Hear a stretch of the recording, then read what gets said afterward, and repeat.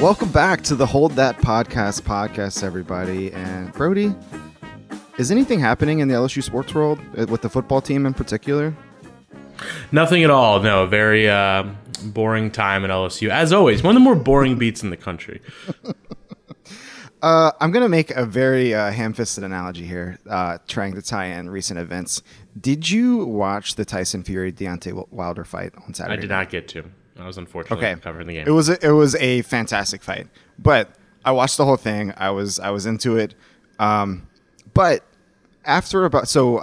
Fury knocked out Wilder in the 11th round, but about after round 4, like you knew what was going to happen. Like Wilder was withstanding all of these punches, and it was incredible to watch him. Like I don't understand how he lasted that long, and then he had some good shots of his own. It made for a great fight, but the whole time I was like. And then, of course, nobody else in the world is thinking this. I was like, Deontay Wilder feels like LSU right now. Like, ooh, haymakers everywhere. And he is like this guy who came in to this Fury trilogy undefeated, knocks out everybody. Like, but all he's got is his right hand. He doesn't know how to box. Like that is the short analysis of it. He just has this huge right hand that knocks out everybody. And it didn't knock out Tyson Fury. And he cracked him. Like over the trilogy, he knocked Fury down, I think 4 times with like stuff that would have stopped every other fighter in the world, and it did not stop Fury. Fury won, blah blah blah. But like I feel like LSU is this behemoth of the sport, kind of bouncing off ropes, and Ed Ogeron and all this stuff, and it's just like everybody in the world is waiting for the knockout punch, and it's not fun. I don't enjoy being on the receiving end of that, but I feel like that's where LSU is. Am I wrong? I gotta say, man, I love making fun of your analogies, but I think that one works. I think there's a lot of truth to that, where it's this thing that everybody sees as this juggernaut, and we all know where it's headed right now. But credit where it's due, they're kind of hanging in there, and I know that's not like what anyone's thinking right now, but I do actually give Ed Ogeron a little bit of credit with how he's handled these few weeks. So if we want to keep that parallel going, I think that might be it. But yeah, no, I mean, obviously, and we're like tiptoeing around the obvious thing because we don't feel like we need to say it, but the obvious thing going on right now, obviously, is LSU just got, quite frankly, destroyed by Kentucky on the road, and it was Ed Ogeron's future was already pretty much likely that he was likely going to not last the season. But I think it's safe to say Saturday was kind of, as I wrote in my column, kind of the night the dam burst, where it was the night where everybody went from this seems like it's happening to this is an inevitability where there is literally no possible way around it. And I think it's always going to be a sad situation, and framing it any other way is just kind of, heartless, I guess, for lack of a better term. But LSU, they got crushed, and they got crushed in ways they hadn't been crushed all year.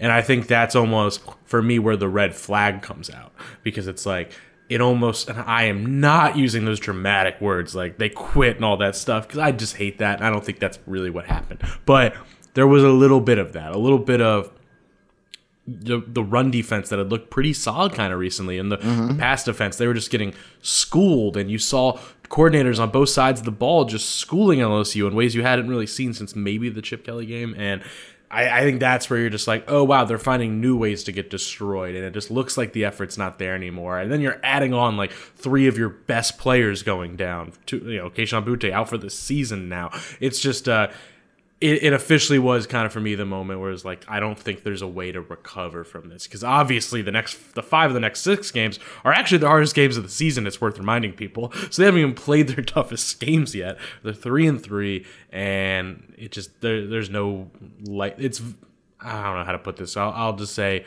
it appears that Ogeron is not going to last the season as LSU head coach, and I do not know when it will happen. Scott Woodward is a very difficult man to read, a difficult man to know what he wants, but it does not seem that Ogeron will last the season. I think is that okay for me to say?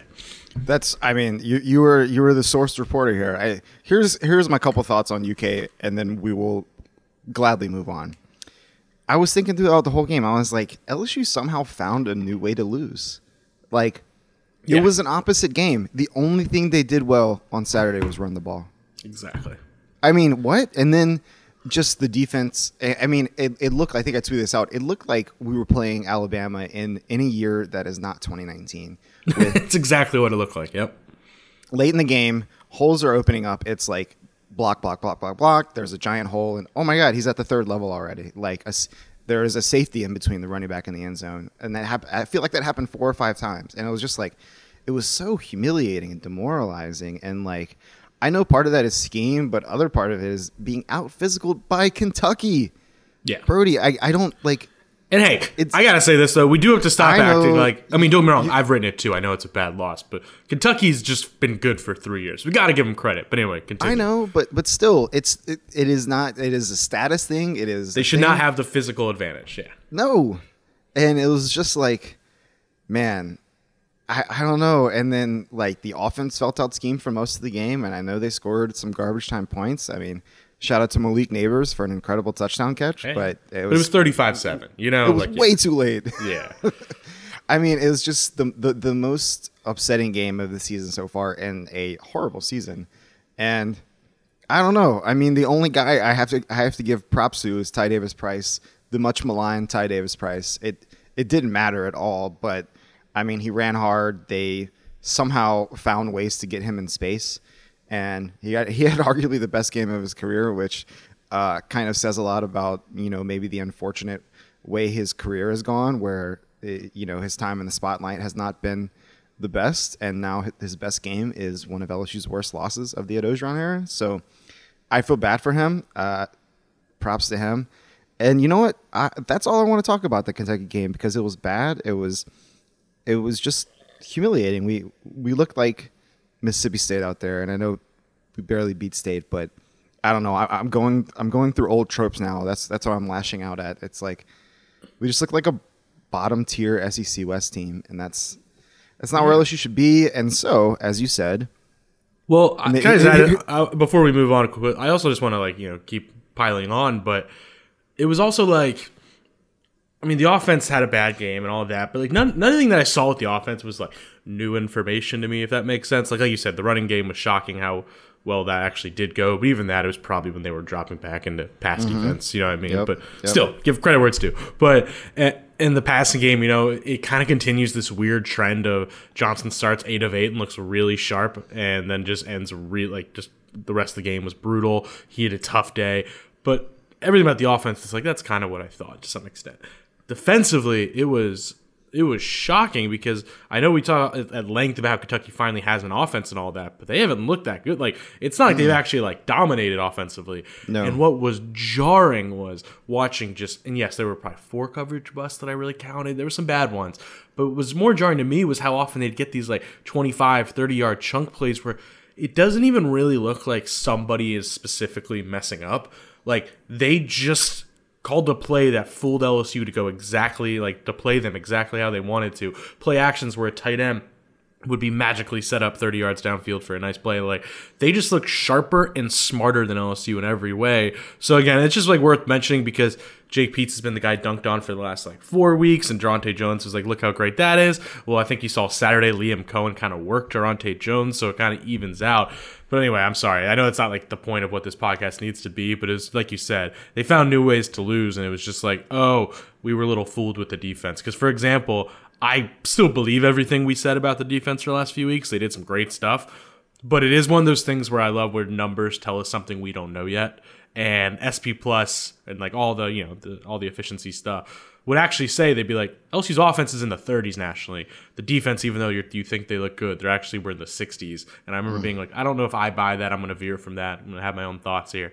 No, I think that actually kind of predicted what happened. Anyway, sorry. It checks out. No, and well, it was my other thought, and I texted you this late Saturday night, that I don't know how this goes on for 5 more weeks. I don't, because it is the worst. The worst possible outcome at the start of this stretch that is like, and you know, to linger on to Kentucky one more second, you know, they had a great win against Florida, but it was like, I would not call it a strong win. It was a big special teams play. They had Florida in the right spots. It was a tough game, but like, it was kind of like they fought for it. They scrounged for a win and they got it. Great. But it never scared me, as I was like, you know what? LSU could go in and have the same kind of game and come out on top on the other side. Like, maybe they could pull out a win. And it was just from the middle of the second quarter, I never even had hope of an LSU win at all. And it was just, crazy. And then if Kentucky is, and maybe Kentucky is really good this year. I mean, I know they're up to number 16. They have a huge game against Georgia this weekend, which, LOL, I don't think anybody's beating Georgia this year. So good luck, Kentucky. Good luck, Mark Stoops. But I just don't see this going on for another 5 weeks of, where Deontay Wilder just taking shots the whole time. Like, please, somebody mercifully, something has to change. And I know that is the natural thing to say. Ed Orgeron needs to be fired.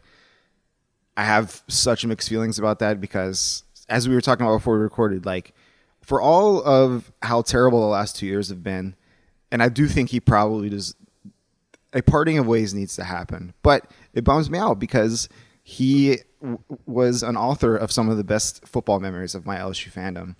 And that's going to get lost in the coverage soon enough. And we're going to do a full, basically in memoriam after, this finally happens. But I think that something needs to happen before the end of the season. And I hate to say that because it's just messy and it's not fun. But I don't know how this happens for 5 more weeks. And, you're talking about our guys getting out schemed.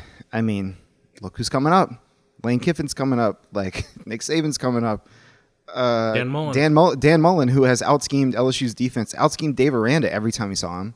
I think we know what class of coach Dave Aranda is. And, I know Durante Jones is a promising coach, but I got to say, if he's going up against Dan Mullen, I'm going to pick Mullen every time. And so how does this happen over and over again? And it's just, I don't know how it goes on.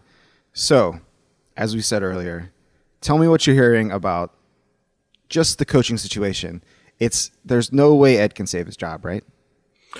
I never say things like no way, but yeah. I mean, it appears it is over for Ed Orgeron, and I think it's gonna be a really good education into what Scott Woodward wants and what he is like as an AD. It's our first real time seeing something like this since he's been at LSU, because I don't know, how he's gonna handle this in the sense of I know this much. He is not a reactionary man. He's not an overly impulsive guy.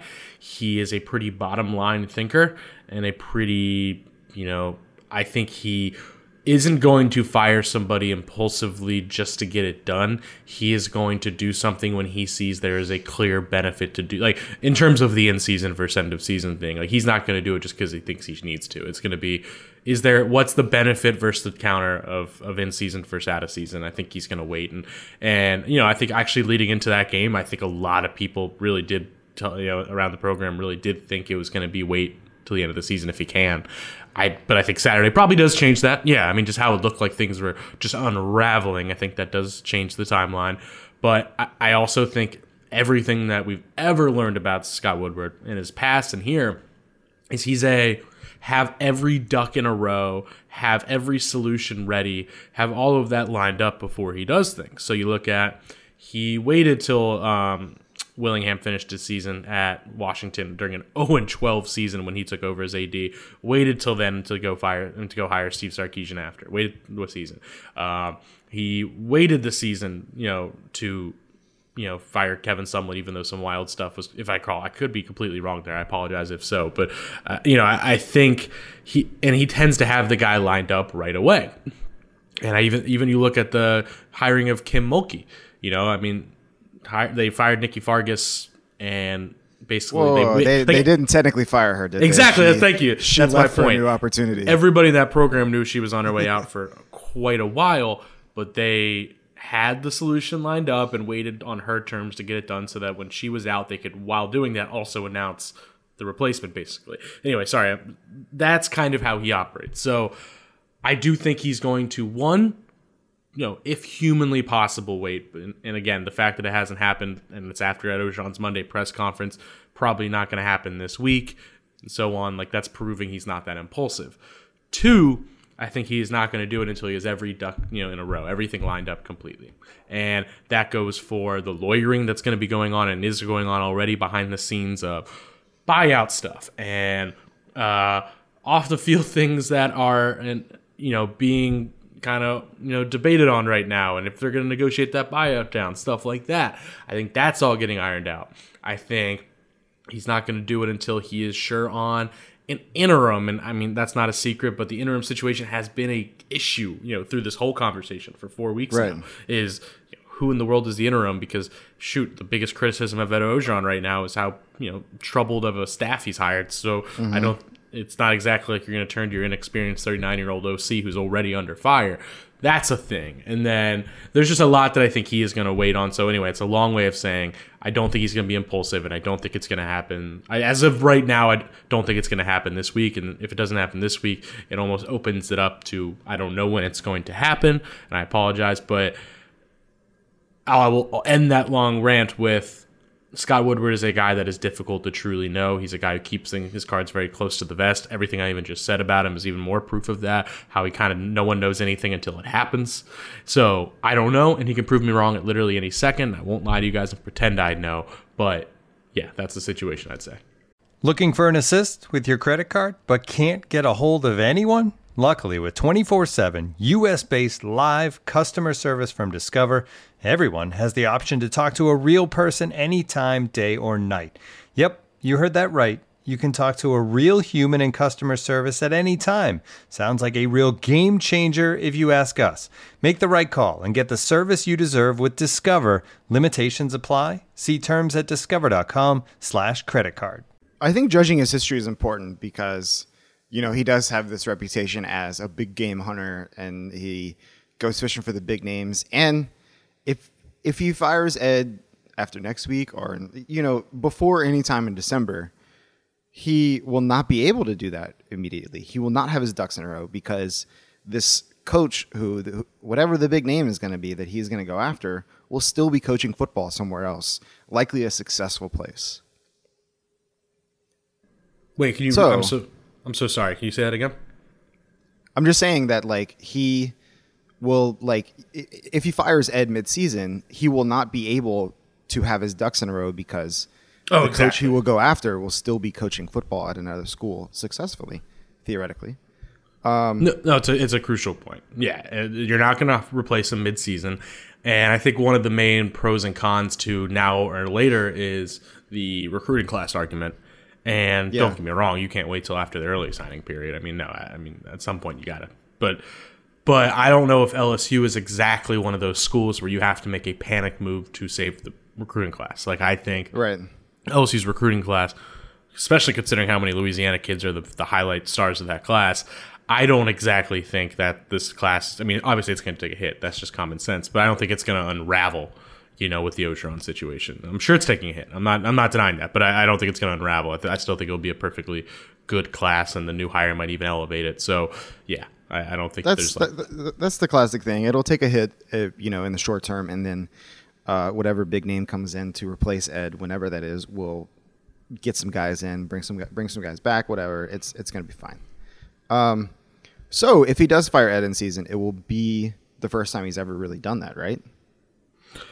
I could be completely incorrect. I have not looked up every little one he's done, but yes, as far as I know. So let's talk.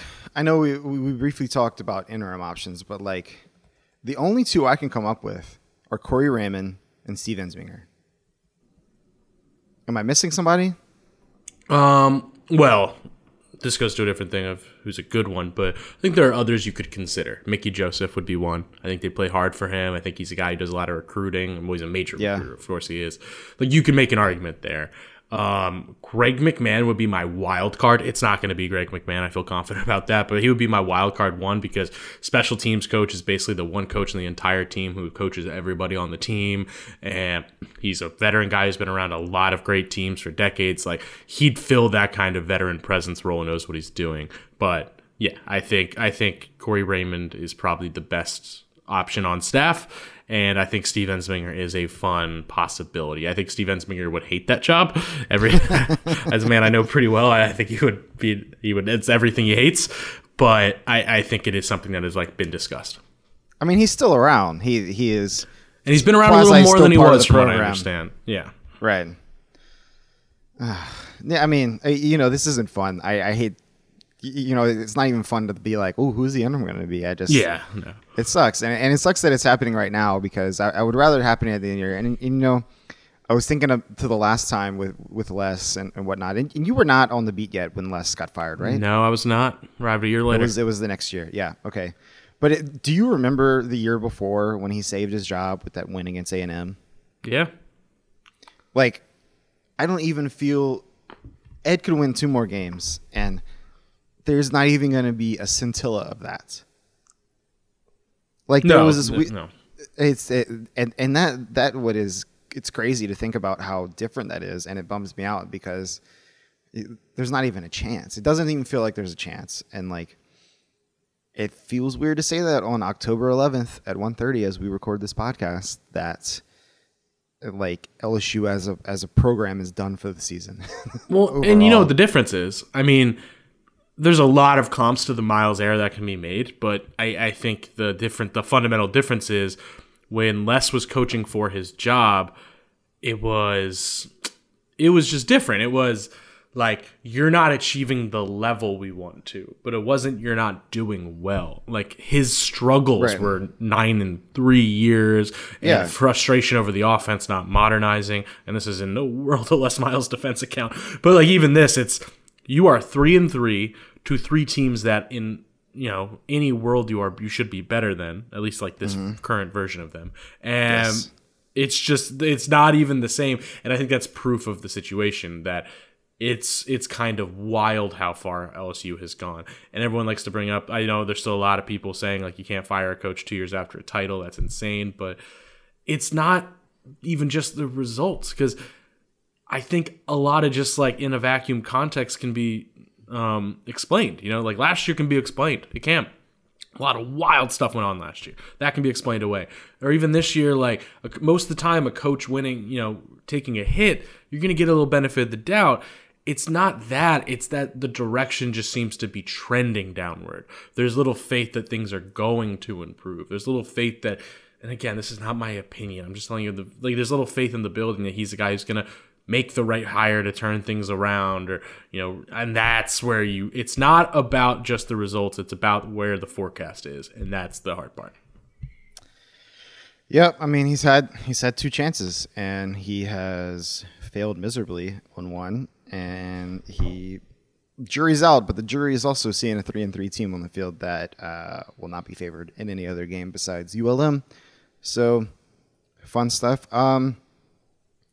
Let's quickly talk about, and we've already talked about it, the moment that anything happens, we will have an emergency podcast for you guys. So I don't want to dive too deep into who's going to come replace him because we're not even there yet. But I do want to talk about what I would like to see out of a replacement. And I want a scheme guy. I'm tired. Say this. Well, I'm tired of relying because the whole encapsulated Ed Orgeron era, he's a master recruiter. He brings in all the talent, so on and so forth. And everything depends on your coordinators. And, for Dabo Swinney, that works out. Maybe not so much this year, but whatever. I mean, Dabo has built this empire over there that has been consistently excellent forever, that plays in a worse conference, but we don't have to quibble on that.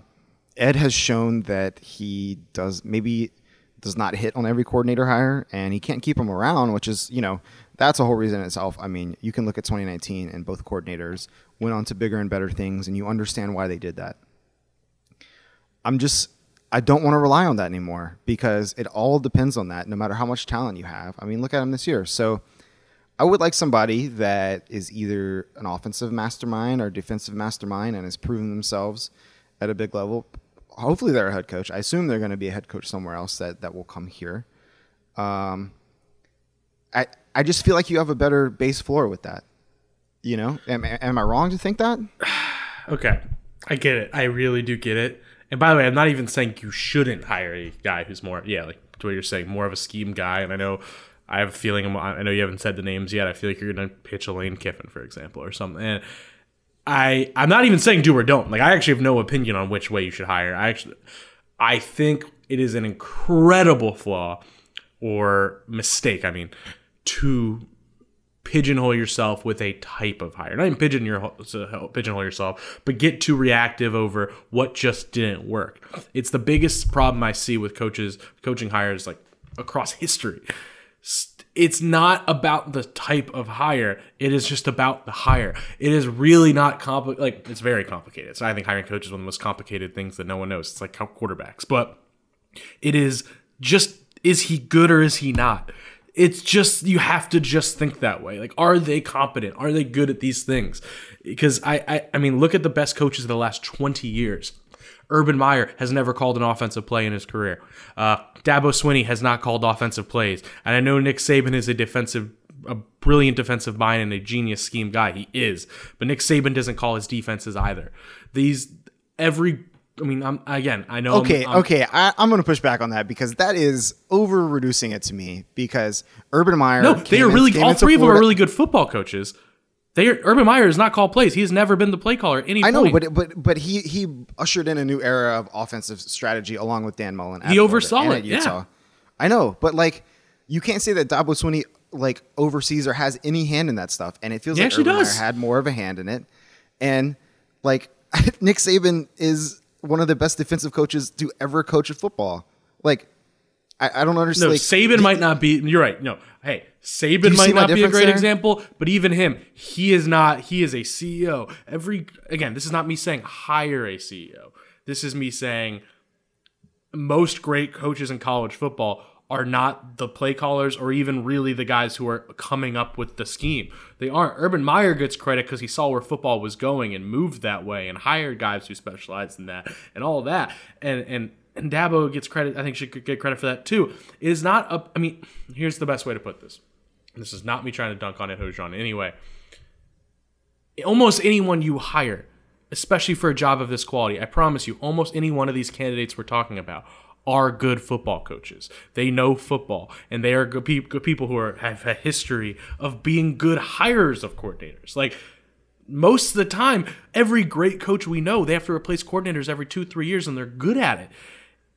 The criticism needs to be with the guy who was doing the CEO job in Ed Orgeron. The criticism needs to be in his ability to do those things, his ability to hire, his ability to adjust. But I'm not even saying this person, but Luke Fickell. Luke Fickell is a CEO as well, but he's really good at hiring coordinators. But he knows football too and can help adjust that. So just because I'm not saying, I don't know if you should go hire a guy who's I'm not criticizing Orgeron, but just this a line coach who has never been a coordinator. Yeah, maybe not. But focusing too hard on being I want Lane Kiffin, the coordinator, because I don't want to hire OC every year.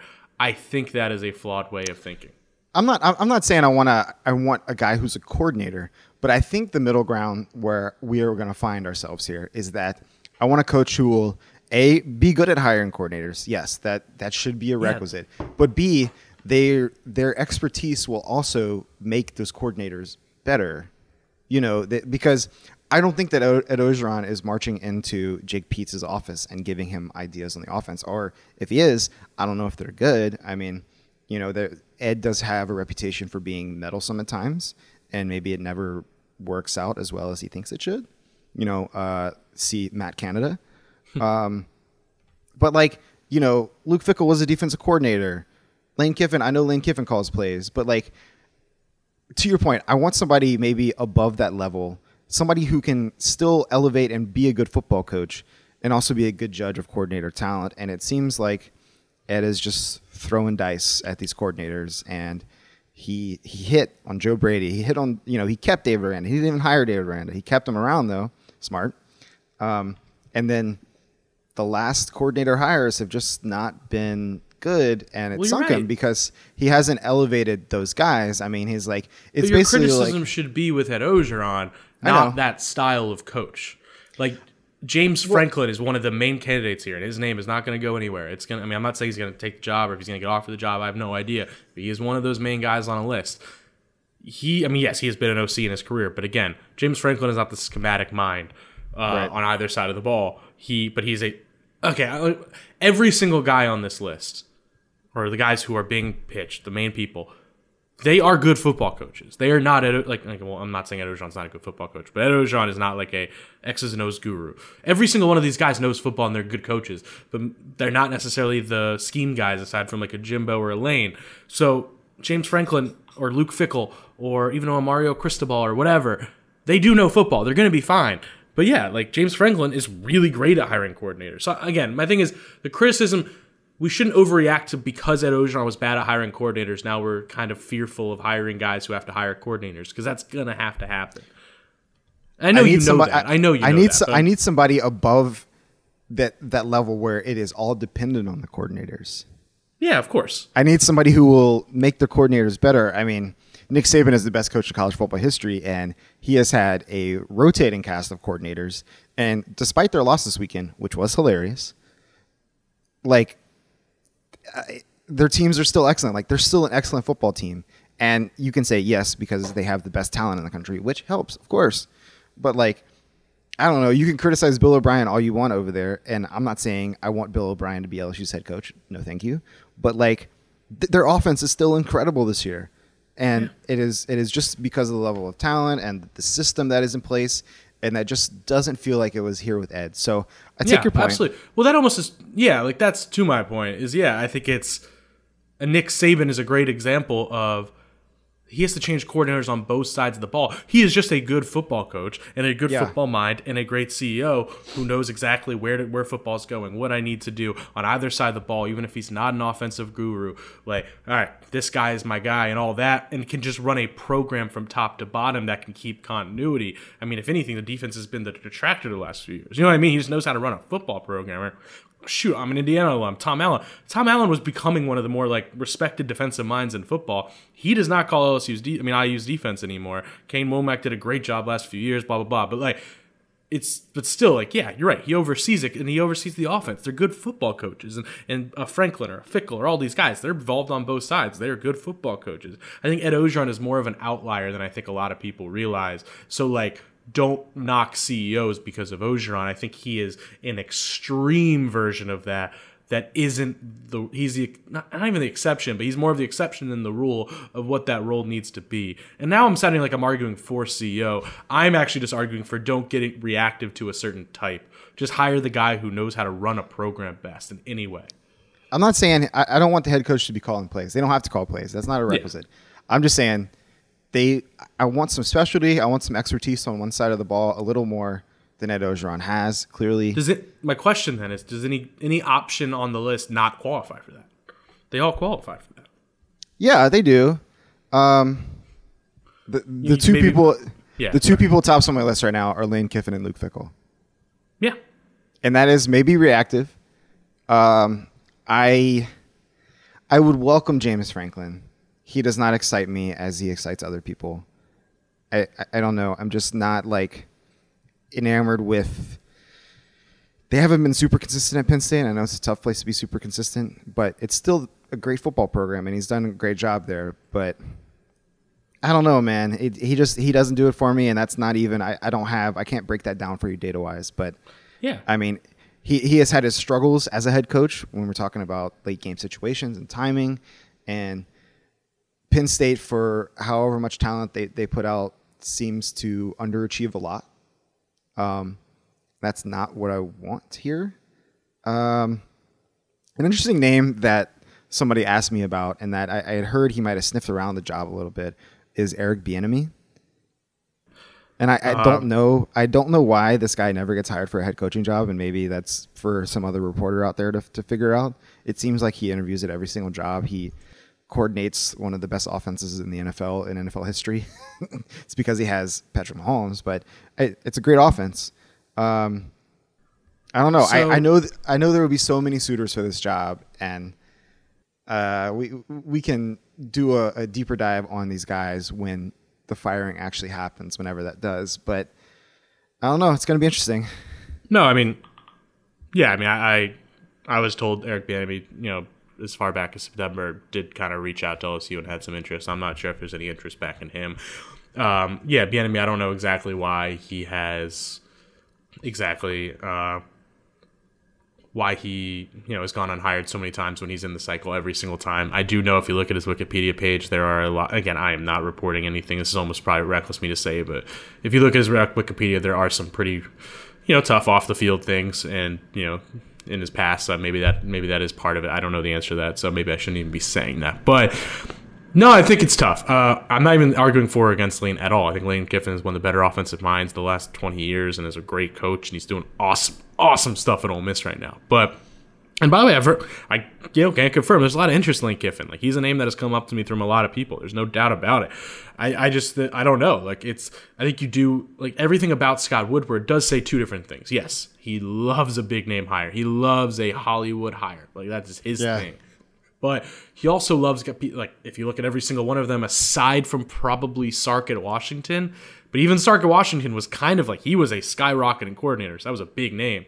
But aside from that, they've all pretty much been guys who are proven winners and program builders who have proven they can take somewhere to a place they hadn't been. And Lane is, you could totally, this year is awesome. But Lane has never, as a head coach, at least at the Power 5 level, ever proven he can build a sustainable program. That's not me saying he can't. That's not me criticizing him. It's just like, to me, he hits the Hollywood part to a T. He feels almost kind of like LSU in a way. And I think there could be something really fun there and maybe entertaining. But I just don't know if, like, he hits that thing of he has 1 year of having Ole Miss rolling. Even that, there's a lot of football left.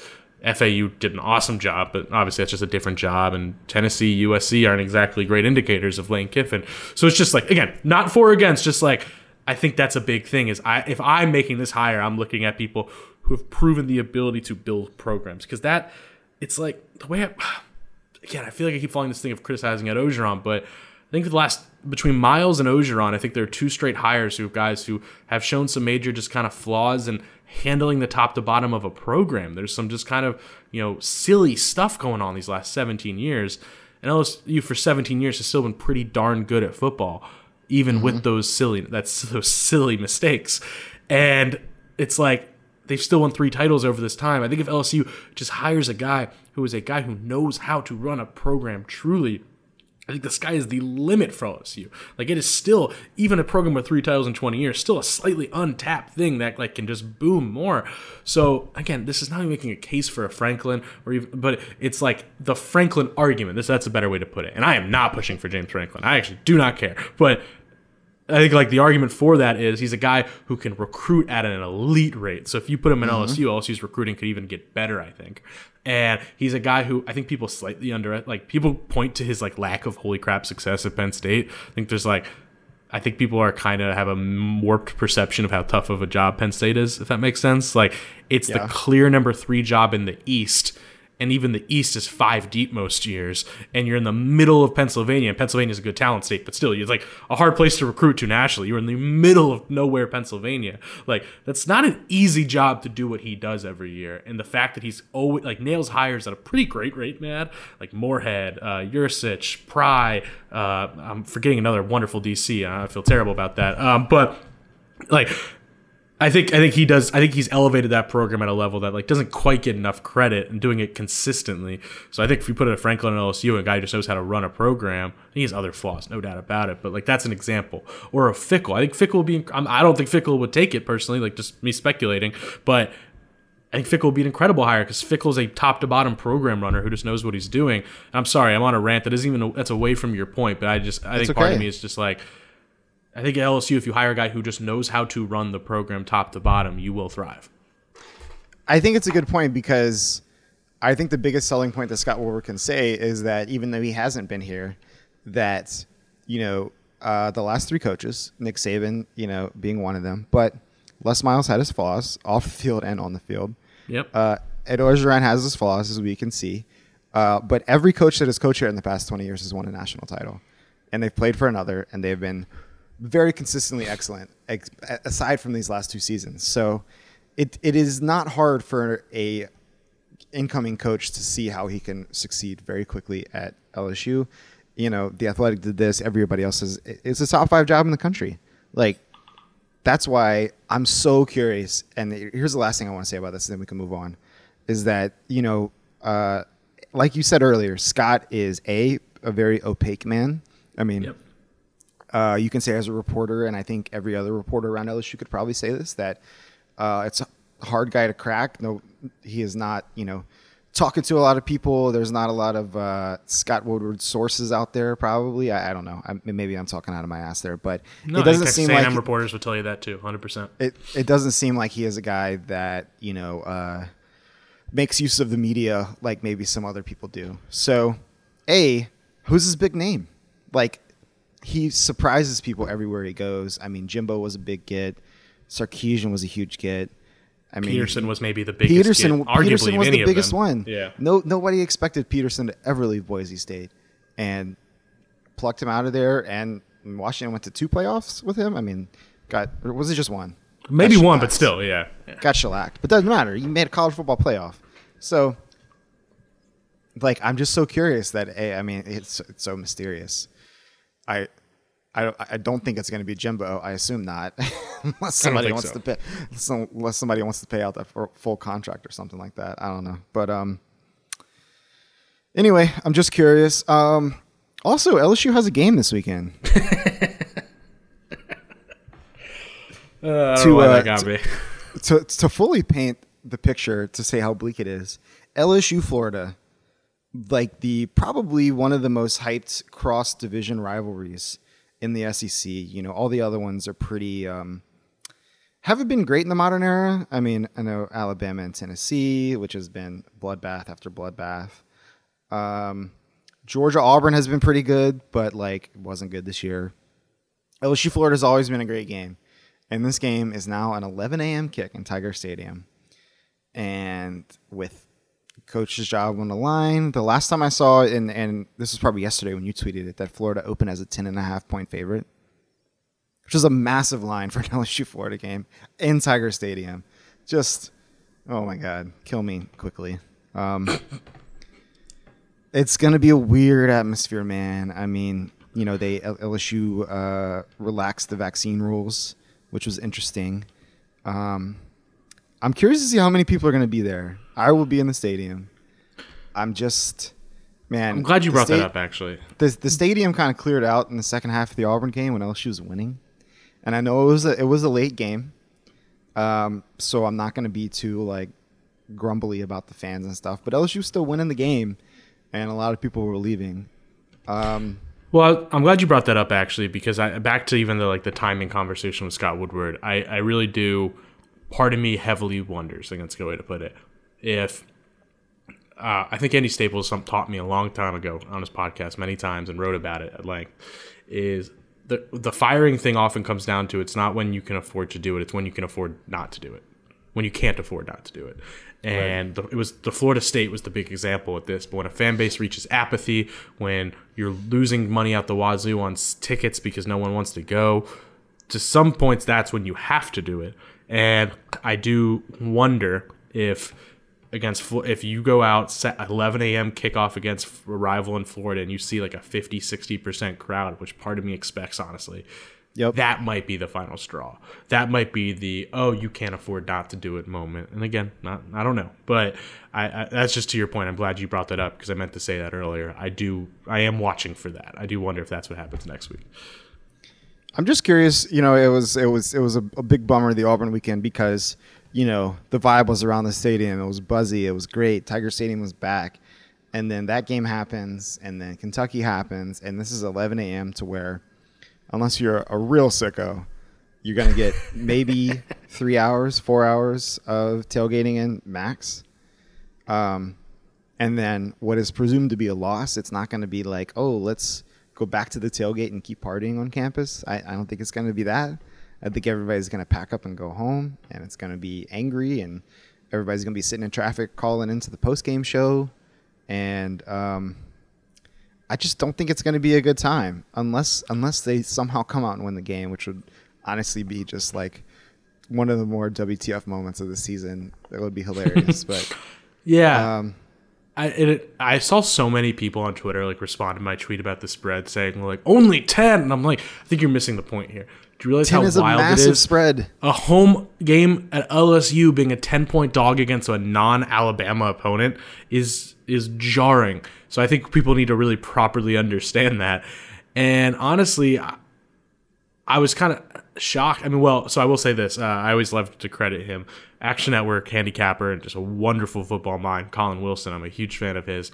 He immediately put an LSU plus 10 bet in. And I just put that on people's radar because I think one of Colin's greatest strengths, and something I always refer people to him for, is you see so often we run away with reactionary things, and I think he's amazing. And what makes him such a good handicapper is knowing the reality without the context of the narratives going on and all that stuff, and like the overreactions and all that. And he's so good at that. Of like, everybody now thinks LSU's washed. Well, +10 is actually a good bet.